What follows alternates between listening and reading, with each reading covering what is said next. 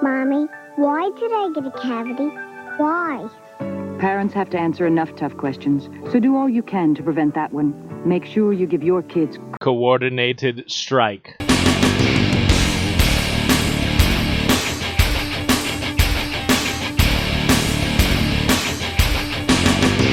Welcome back to Coordinated Strike. As always, I'm your host, Joe. We have a very fun show for you today. On today's show, we're going to be talking about the Abyssinia One Commander box set. And the reason we're going to be talking about this is I want to go a little more in depth as to some of the tips, strategy, and tactics of playing this in your first game. We've had a lot of requests for this style of report. We're going to be doing them for each of the 4 factions that are currently out through the Kickstarter. They'll be coming into stores here very shortly. So I want to have something like this up where we're going a little more in depth just specifically to your One Commander box set experience and kind of some things to look for and utilize within that space, particularly against the other box sets with the named box set in the show. So this is going to be the Abyssinian one. This will be the first of the series of 4. So looking forward to doing this for you, and we'll catch you right after a word from our sponsors. Hey, here! Hey, you! Oh, yeah? Hey, Oh, yeah! Here comes Kool-Aid. Here comes Kool-Aid. I'm gonna save the day. Here comes Kool-Aid. Here comes Kool-Aid. I'm gonna chase your thirst away. I really need a better agent. Can't get anything better, anything closer than the 1980s to appear on this show. Well, welcome back. We're going to be talking about the Abyssinian box set starter, the Allegiance box for the other side from Weird Miniatures. You've heard me talk about it before. We're going to go a little bit more in depth. Kind of really want to talk about how it interacts with the 3 other box set, and we'll also go over the mirror match a little bit, as this is probably going to be the first style of game that you're going to play. And so I want to take some time to go through more tips, tactics, and tricks, particularly in the One Commander matchup as it pertains to your box set. So what comes in the box? Again, we've gone over this before. You're going to get Prince Unathi. You're going to get 2 units of Mahal Safari, and you're going to get a unit of Crow Runners.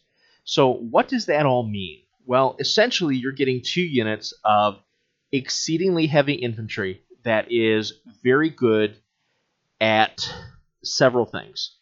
They have the highest base armor in the game at 8 of the box sets. 8 is about as high as it gets for a non-gloried side. When they glory, they go to glory 9, or they go to armor 9. That is very significant, and we're going to go over why very shortly. Additionally, you're going to get a unit of light infantry with a bonus move at the beginning of every turn, which is essentially out of order movement. And what is significant about out of order movement? Well, out of order movement does not provoke disengaging strikes. So it's very difficult to pin this particular unit down. Additionally, this unit has the most token generation available to you out of the box set in terms of putting either pinned or shaken tokens onto your enemy based on triggers or based on the on the ability that this box set has. Period. So we have 2 units of heavy infantry, 1 unit of light infantry. We have on the heavy infantry we have 9 wounds. On the light infantry we also have 9 wounds. So we're going to have total 18 wounds of heavy infantry and 9 wounds of light infantry.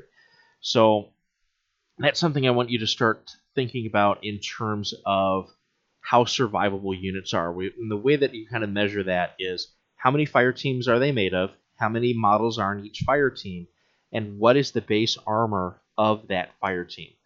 That kind of gives you a little bit of an idea of the survivability of that unit, because obviously a higher armor and more wounds is going to mean that you're a little more survivable. More models on a base means you're a little more survivable.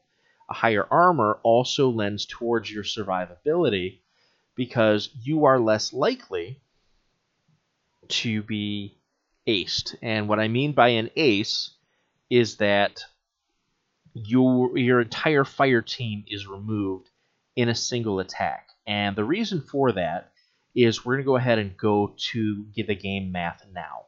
So the average for a good attack in the other side, strength-wise, is strength 3. That's kind of the average attack strength. It's when you really start looking at an attack as being strong.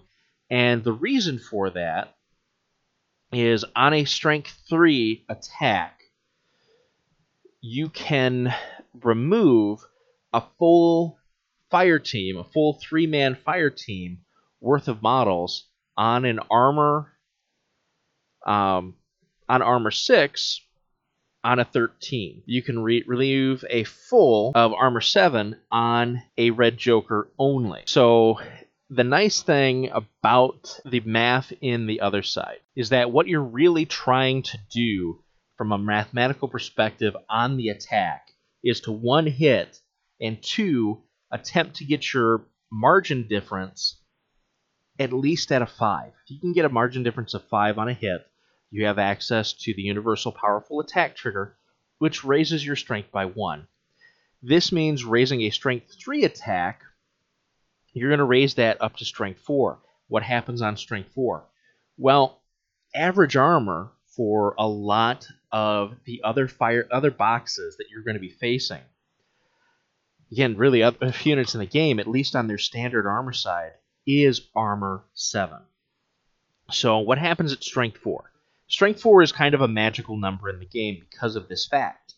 Once you get to strength 4, 13's ace, i.e. remove remove 3 models of a fire team that is armor 7.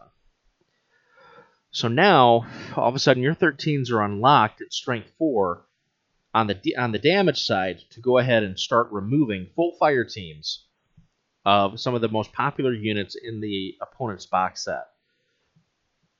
That is powerful magic. Again, this is on the range side of things. So why is armor 8 significant? Again, if we go back to strength 3 kind of being the average for attacks damage base. Even if they get that strength 4, even if they get that margin to get to strength 4 against you at armor 8, they are not removing a full fire team unless they hit a red Joker. So there is 1 card out of 54 cards that I can either cheat or flip on damage that is going to remove, i.e. ace, a fire team of Mahal Safari. That is incredible. That means that they're going to have to put minimum 2 attacks, i.e. 2/3 of one of their squad units' attacks into removing 1 of your Mahal Safari fire teams. That is an incredible advantage on the straight side of the card, i.e. the non-gloried sides of the card. So if we just go down the line in terms of armor, you have the King's Empire, who is going to be armor 7 on the front side of the card, and they're going to glory and go to armor 8. So their gloried side is going to equal your regular side. You glory, you're going to go to armor 9. So let's go over to Cult. Cult is going to be armor 7 with Arcane Shield. And Arcane Shield says until they activate, they're at +1 armor. So they go to armor 8. So they're going to be equivalent to you before they've activated. After they've activated, they are armor 7. So when we'll get into that matchup a little bit more later, but you can already see where part of your advantage lies in that particular matchup. And then you have Gibbering Hordes, and Gibbering Hordes are armor 5. Their starting infantry are armor 5 base. Huge advantage,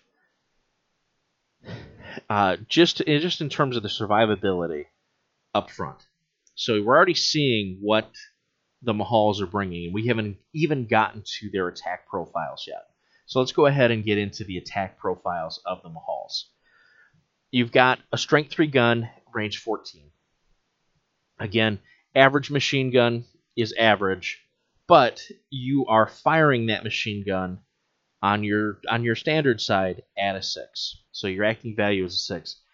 Pretty strong overall. 6 is a very good number. It is about the average defense of what you're facing. The average defense, I think, actually works out to like 5.5 in the game.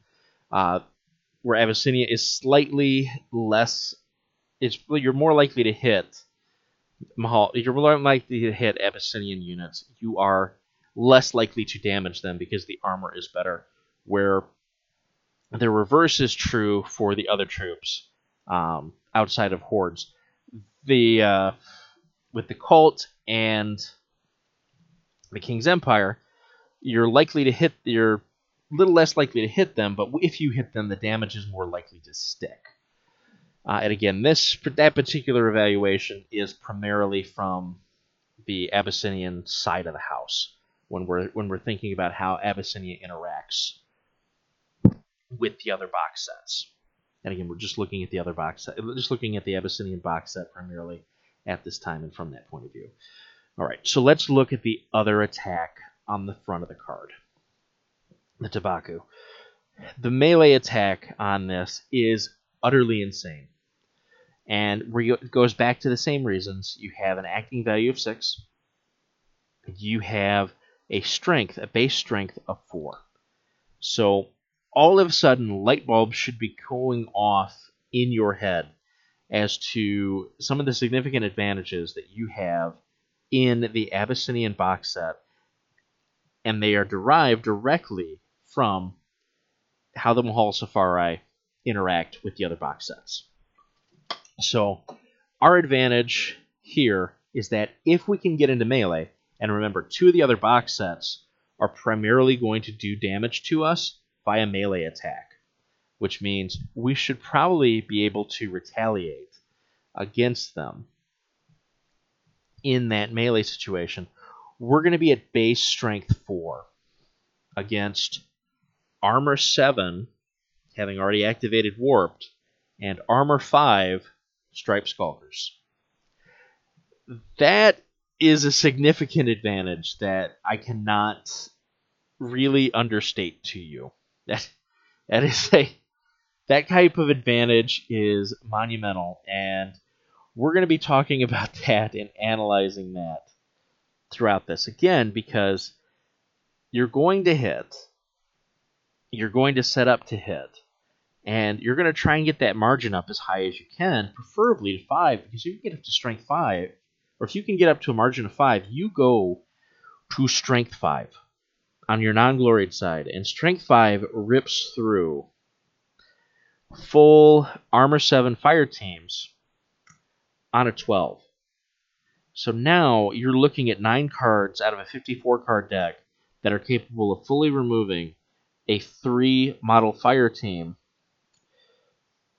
with armor 7. That is crazy town. In the mirror match, you're ripping through other Abyssinians you're ripping through other Abyssinians on a 13 in that situation.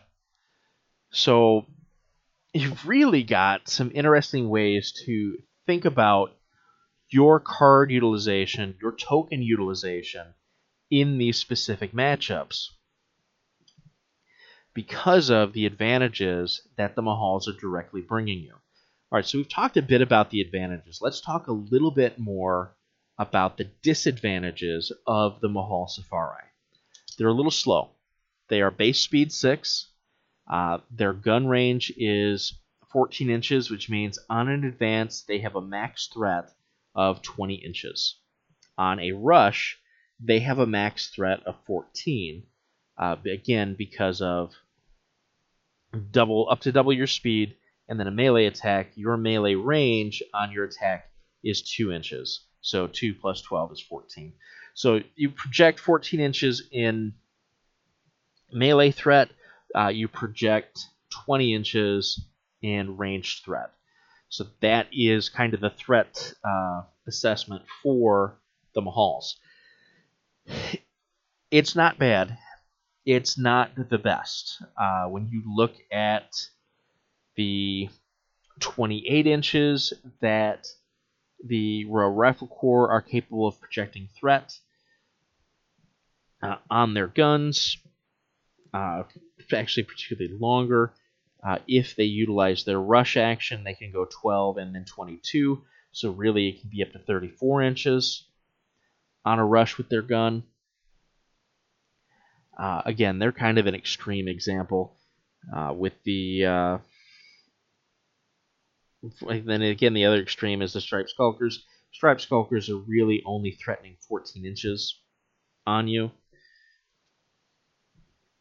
And they're going to have a more linear path to you, which means you're going to have a direct advantage in that matchup.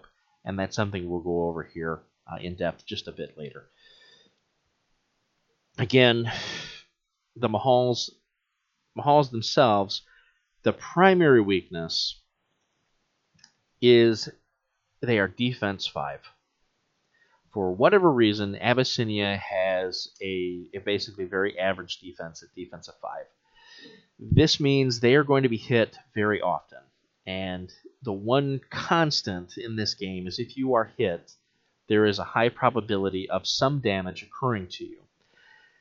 The trade-off is the Abyssinia has a very low, on average, particularly with the Mahals, chance of getting aced.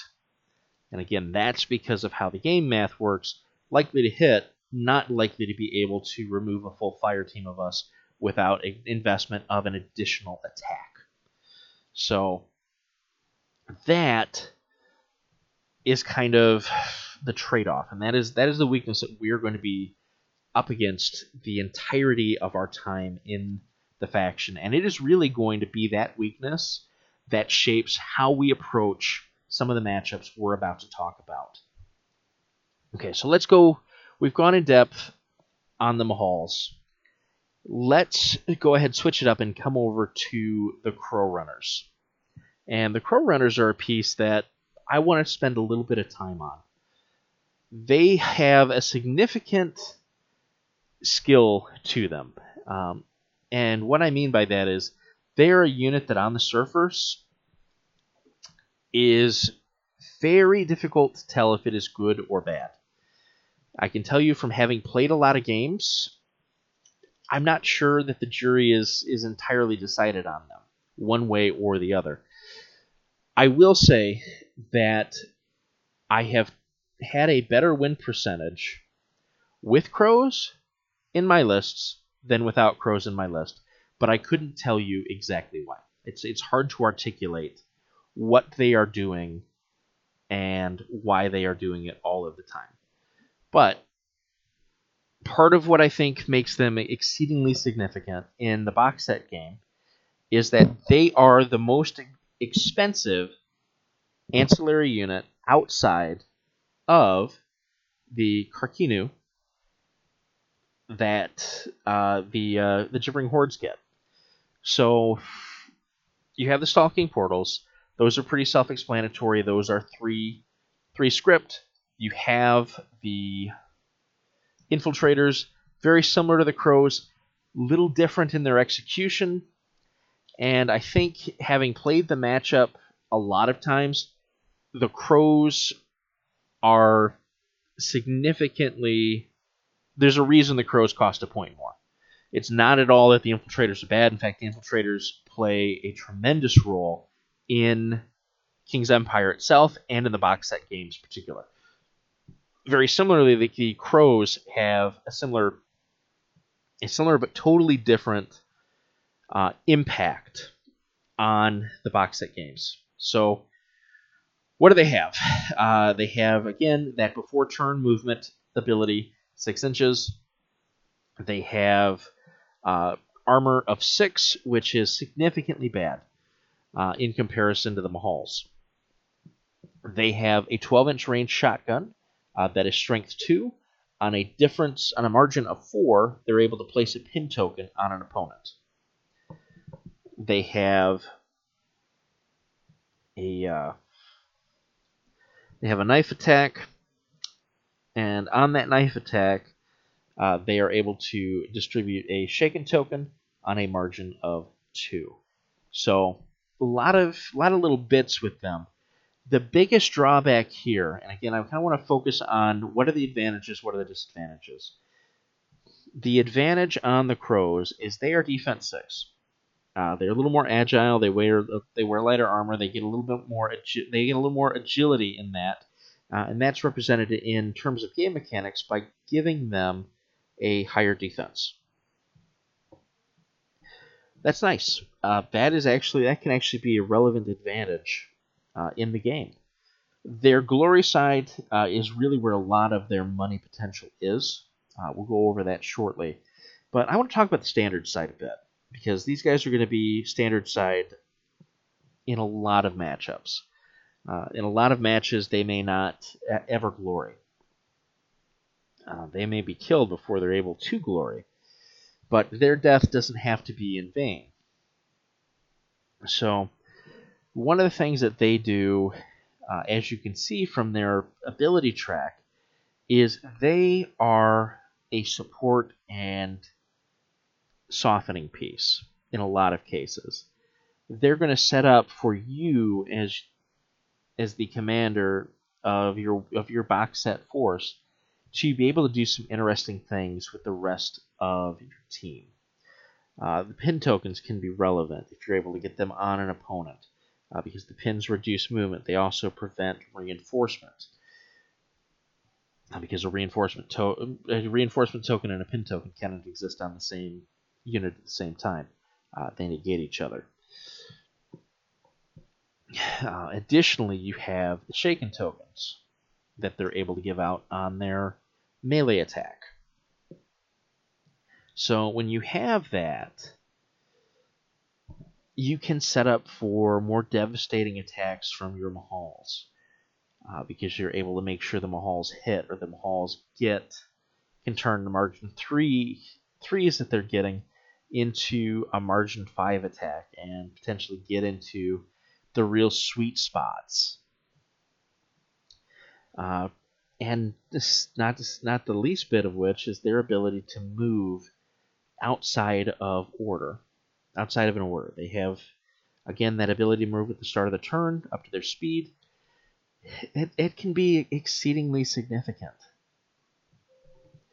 And they're just a different kind of unit. And I keep saying that, but the strength 2 is really the drawback that they have. They have a ranged attack and a melee attack. Both have relevant abilities on them, but they're strength 2. So strength 2 isn't going to be really doing a ton of work in the game, but it can do some. So it's not going to give you an ace. It's not going to remove all the models on a fire team, for the most part. Maybe an armor 5 unit. It's gonna do that too. But armor 6 only on a red Joker. And that's when you start seeing just how awkward the strength 2 is when you start making statements like that. But where does it generate some additional value? Well, on an armor 7, they can remove a model on a 5. So a 5-up on damage can remove a model. That's a significant portion of the deck. So if they can hit, they're going to remove a model. It's not likely to remove multiple models. So what do they need to get to remove multiple models? Well, again, if we go to our armor 7 example, and the reason I keep coming back to 7 is 2 of your most likely opponents have armor 7 relevant front sides. You're looking at needing 10s to remove 2 models. Not impossible, but not a wholly significant portion of the deck. About 20% of the deck is that those face cards, those 10 through 13s, and plus Red Joker. Again, and that's to remove 2 models when those 10s and 13s utilized on your Mahals, particularly on damage, if you're cheating them, are going to be removing 3 models. Doesn't mean it's useless. It does mean that you are wholeheartedly not going to be removing full fire teams with this unit. That said, you can weaken opponents' fire teams with this unit. And that, I think, is part of their value proposition, especially in the early and mid-game. Additionally, they can help screen your more expensive Mahals from the incoming enemy fire. That can be significant. Because of the way that cover works in this game, you can kind of set them up in such a way that they are providing cover to both units of Mahals as you advance them up the field and force your opponent to deal with them first. That's not a bad thing. So, those are the front sides of the Mahals and the Crows. Let's talk about Prince Unathi. So, Prince Unathi, I've made no bones about it, is a very interesting commander in the One Commander box set game. Again, we're talking about Allegiance box game. He provides such a different set of abilities that, again, get so much better in larger games, but are still significant and relevant in single box games. So I want to talk about Prince Unathi's poison rockets. I want to talk about this gun because it is more significant than its stat line presents, because I want to tell you kind of how it works in the single box game. It has a range of 12 inches. You have a 7 speed, so it gives you an effective range of 19 inches with this weapon. It is a acting value of 6 versus defense. It is strength 2, so the strength on it is relatively low to start. It is, however, area, so it can do ancillary damage to other fire teams within 3 of the primary target. And then we have one of the most powerful margin abilities in the game, particularly at the one commander box level. On a margin of 4, you can generate a poison cloud. So you're going to create a 120 millimeter concealing low hazardous 3 terrain piece in base contact with the target. So you're going to shoot this off. If you get a margin of 4, you get to place a 120 millimeter base in direct base contact with the fire team you just hit. That can go and affect other fire teams that may be near this thing. It's going to provide concealing terrain. It is hazardous 3, so it's going to be a strength 3 hit when units activate in base contact with it or move through it. That's pretty significant. There is a lot of damage that this particular rocket can do. It's not going to be great at eliminating a full fire team out of the gate, is in terms of its initial attack, initial punch power, because it's only strength 2. But it is going to be able to, if you have an opponent bunched up, to get in there and do a significant amount of damage in terms of the area and in terms of getting that margin to the poison cloud. That's a lot of work that he's going to be able to do personally with a pretty strong threat of 19 inches. If we count the area on it, you go 19, 22 inches of potential threat where he can do 1 damage through the area attack. That's nothing to sniffle at. Additionally, he has Field Test, one of his 2 outstanding morale actions on the front of his card. That's the one that's going to let you take an action, printed on one of... You're going to target a fire team, and it's going to take an action printed on one of its attached prototype assets. Then you're going to draw a card. So, couple of things here. This has the ability to provide you with a significant volume of card draw and card rummage. So, you're going to target a friendly fire team. That fire team is going to take an action printed on one of its attached prototype assets. you're then going to be able to draw a card. So on this immediately, because it's an action, if you can get a 4-up of tomes, you're going to draw an additional card. That's pretty significant. So automatically, this is going to net you a card. At minimum, it is going to take a card out of your hand to fire the prototype and then draw you a card. That's not bad. That's not bad at all. This again adds to the volume of attacks your overall team is able to do. I love field test. There's nothing bad about field testing, and this is on the front of his card. And then there's Call for Reinforcement. Again, another amazing ability. Again, another morale action. You're going to target a friendly squad with at least one fire team in range, and the range on it is 8. Again, with field test, the range on it is 8. And they're going to receive a reinforcement token. And that's sort of the front side of his card. That's his base working abilities. He is armor 7, so he is a little squishy. He is not a commander that you want to have out in the open too much. That's not to say you don't want to have him doing personal work with the gun. It just means you have to be aware if he is out in the open, he is only armor 7. And so he has the potential to really take some significant additional damage because his armor is so basely low, even in comparison to your base trooper, which your base trooper's armor is 8.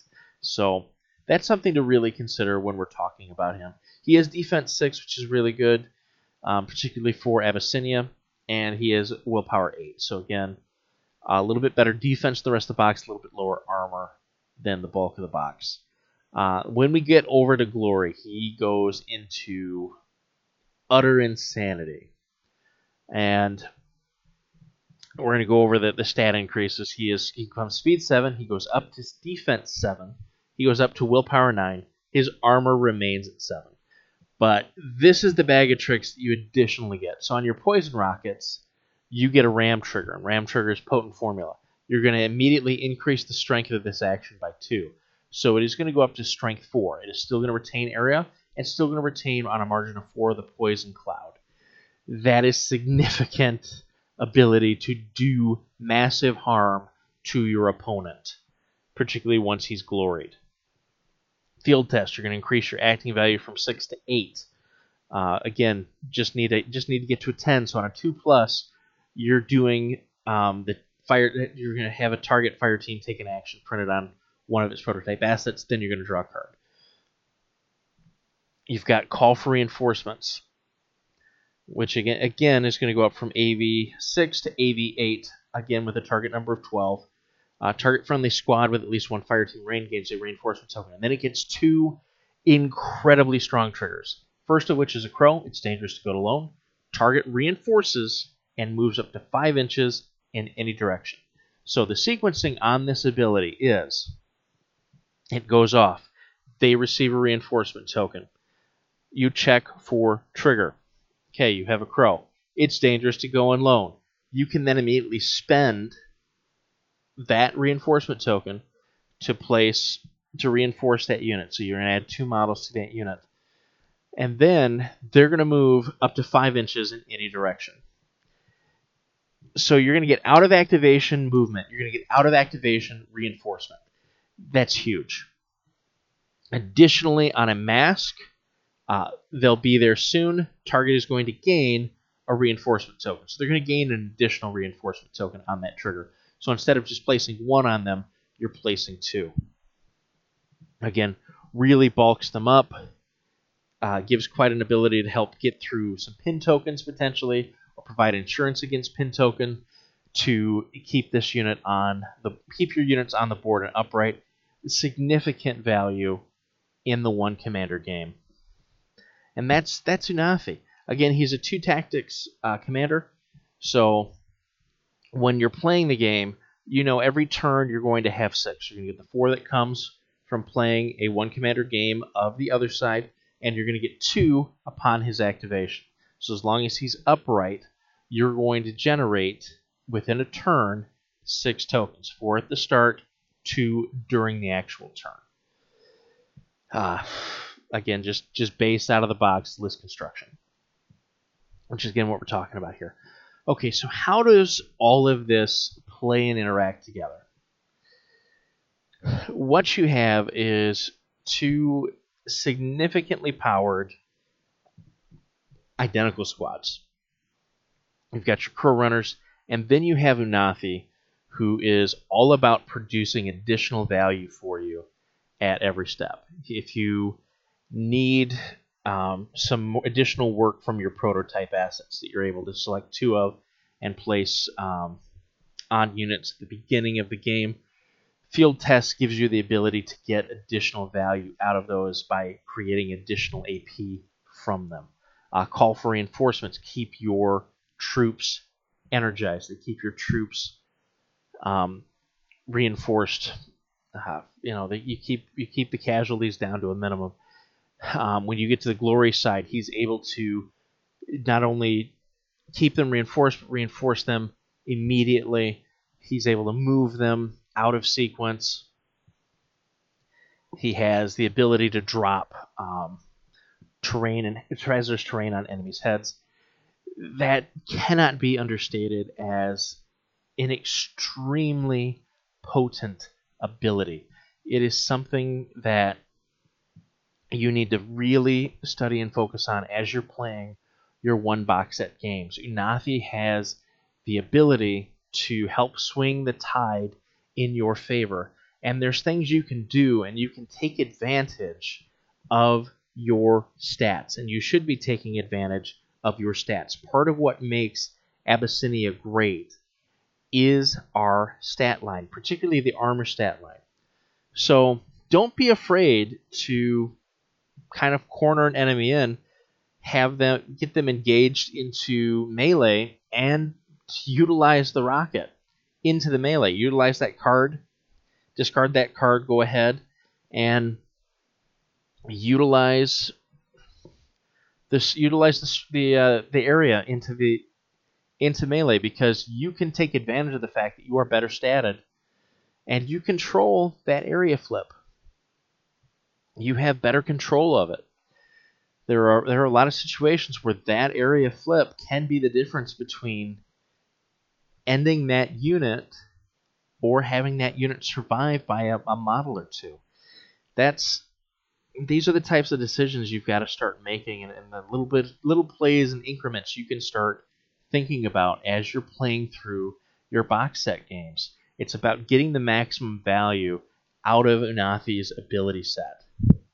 Additionally, the trick with him is particularly once he's been gloried, and you should be able to glory him very easily, because the entire design and intention of his mind control device is that on an 8+, because it's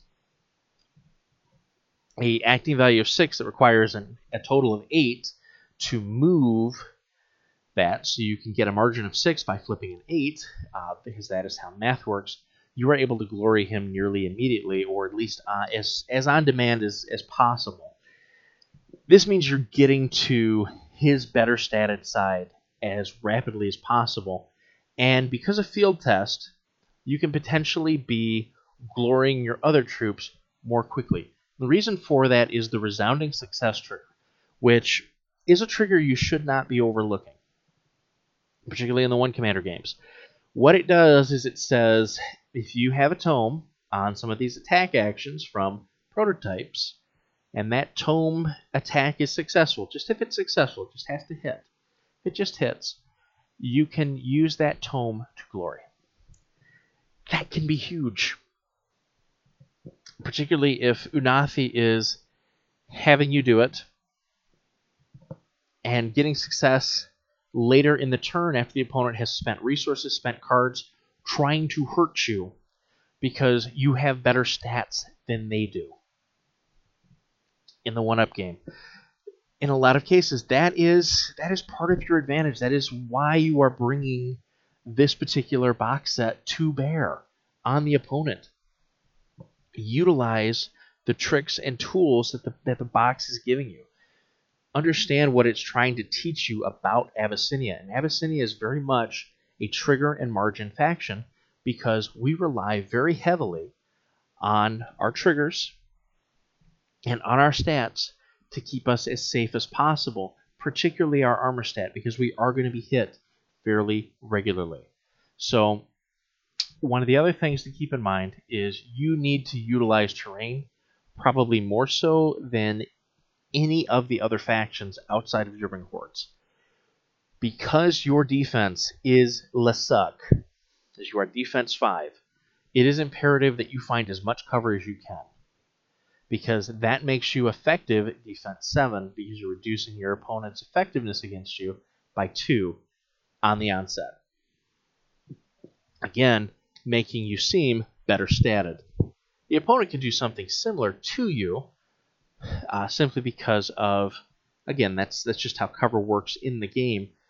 But ideally, you want to try and utilize cover better than your opponent. Remember, Unathi has the ability to create these poison clouds that you can hide behind. The opponent can still shoot you, but it's concealing, which means it's going to give you cover. It's very important. And if your opponent tries to go through them, it is hazardous 3, meaning they're going to take some damage.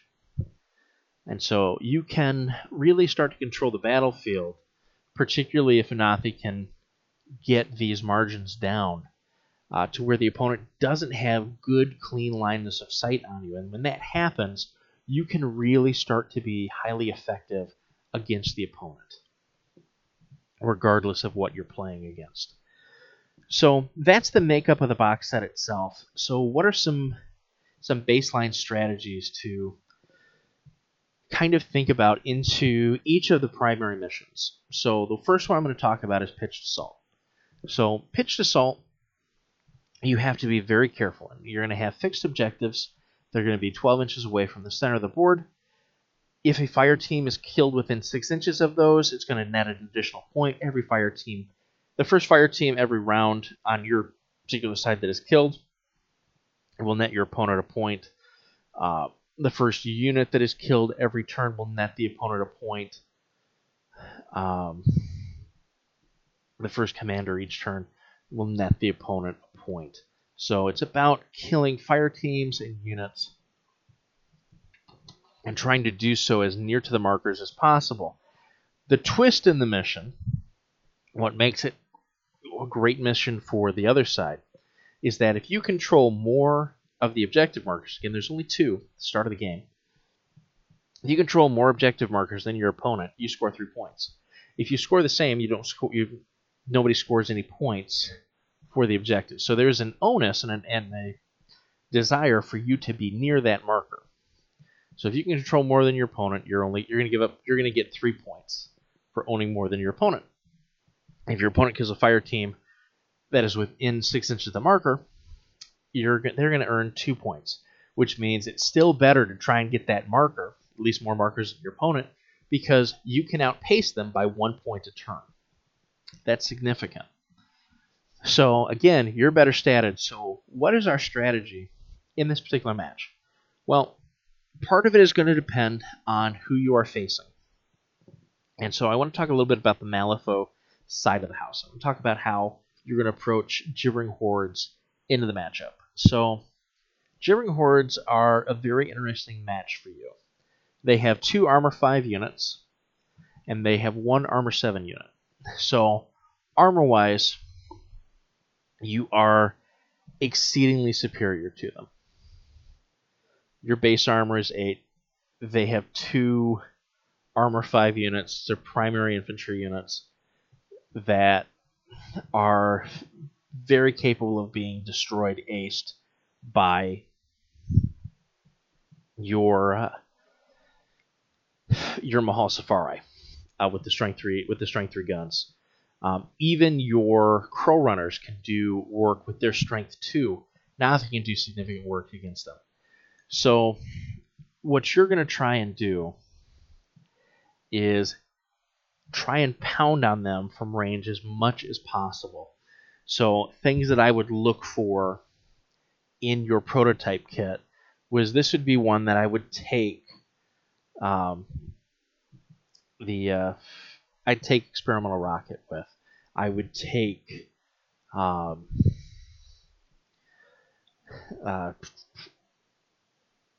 flare guns.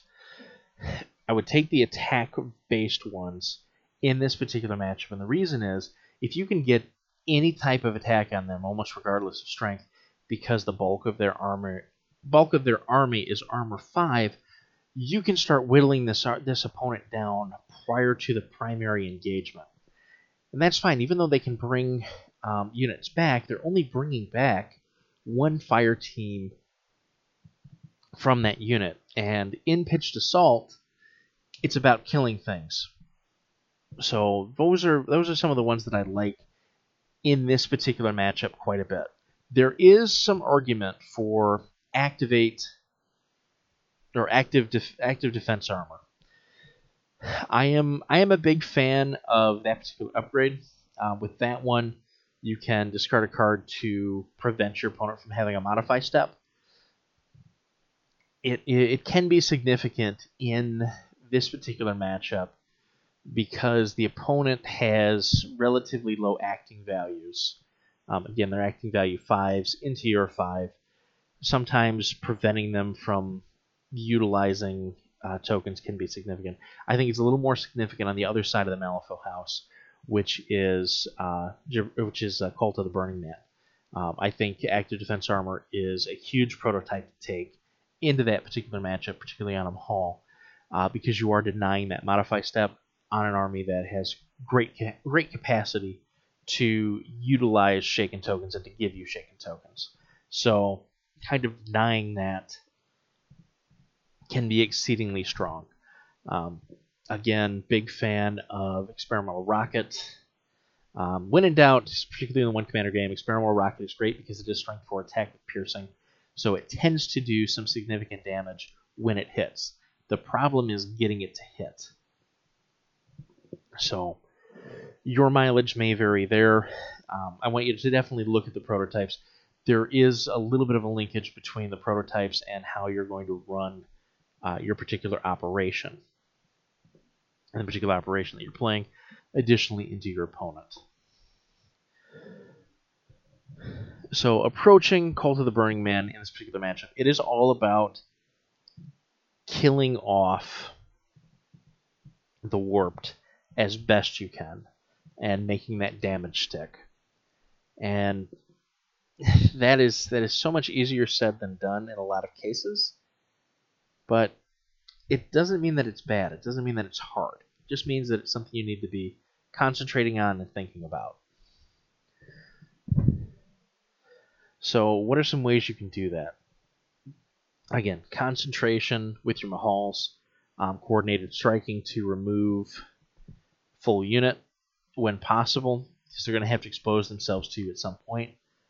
So keeping good spacing between your two units so that they can support each other without being overwhelmed, again, can be critical. Proper utilization of Inathi is also paramount into that matchup. When you get a shot, take the shot, and it's about the margin to hit in most cases. Because with Unathi, it's about getting that poison cloud down. The more poison clouds you can put down, the more hostile ground you put for your enemy. And if you can get the hazardous ground right around where the portal marker is, that makes that portal marker very difficult for them to utilize. And because again, they're going to be facing hazardous 3 terrain with active armor 7 or armor 8 if they haven't activated yet. And that's still grounds for significant damage taken.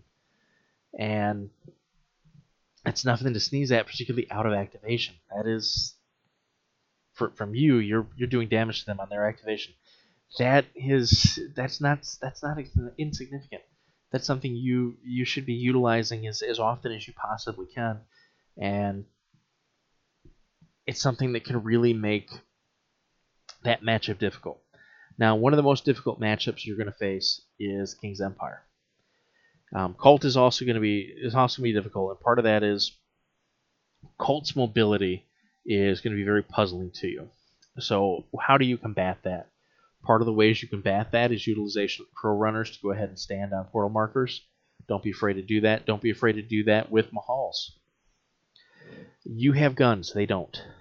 If you can start fixing locations where they're able to pop out of, you are dictating the battle better than the opponent is. So, in some cases, it's about picking your spots, jumping on top of those portal markers, and forcing the opponent to either walk up the board at you or jump over to one of the other markers, and you have known threat ranges at that point. Additionally, it's about forcing order of operation as quickly as possible. They're going to be able to pull one of those fire teams away with Ariaptos, or one of those units away with Ariaptos. That's just what he does. He has to have line of sight to them. That's all he needs, and that can and will occur. So you have to be prepared for that, which means if you have an opportunity to eliminate them, you need to make sure you have that tactics token held there so that you can coordinate a strike into your other Mahals to finish the job if need be. It's about mutual support. It's about having those two units within range of each other so that they can take advantage of those opportunities when they become available. Because if you're able to do that, that matchup becomes so easy once you've killed off one unit of Warped. A single unit of Warped is still dangerous, but it is nowhere as dangerous as 2 units of Warped. And they're going to have a harder time getting 2 units of Warped into you, and effectively into you, than you are going to be having 2 units of Mahals have an effective attack against them at once. So, and remember your crows. I mean, you remember the crows are going to be real important in that particular matchup. Because if they come in on the crows, you're going to have the Mahals in support. So it's about mutually supportive positions. That is really the name of your game, both into Gibbering Hordes and Cult of the Burning Man. And that pretty much goes for all of the operations. Into King's Empire, it's a little different. You do not outrange King's Empire. King's Empire outranges you. So what you have to do is make scenarios incredibly relevant for them. The operation has to be incredibly relevant to them. You need to be threatening to take multiple objectives at once. You need to then utilize that to force them to come in on you, and once they come in on you, you use your superior stat to help eliminate the problem.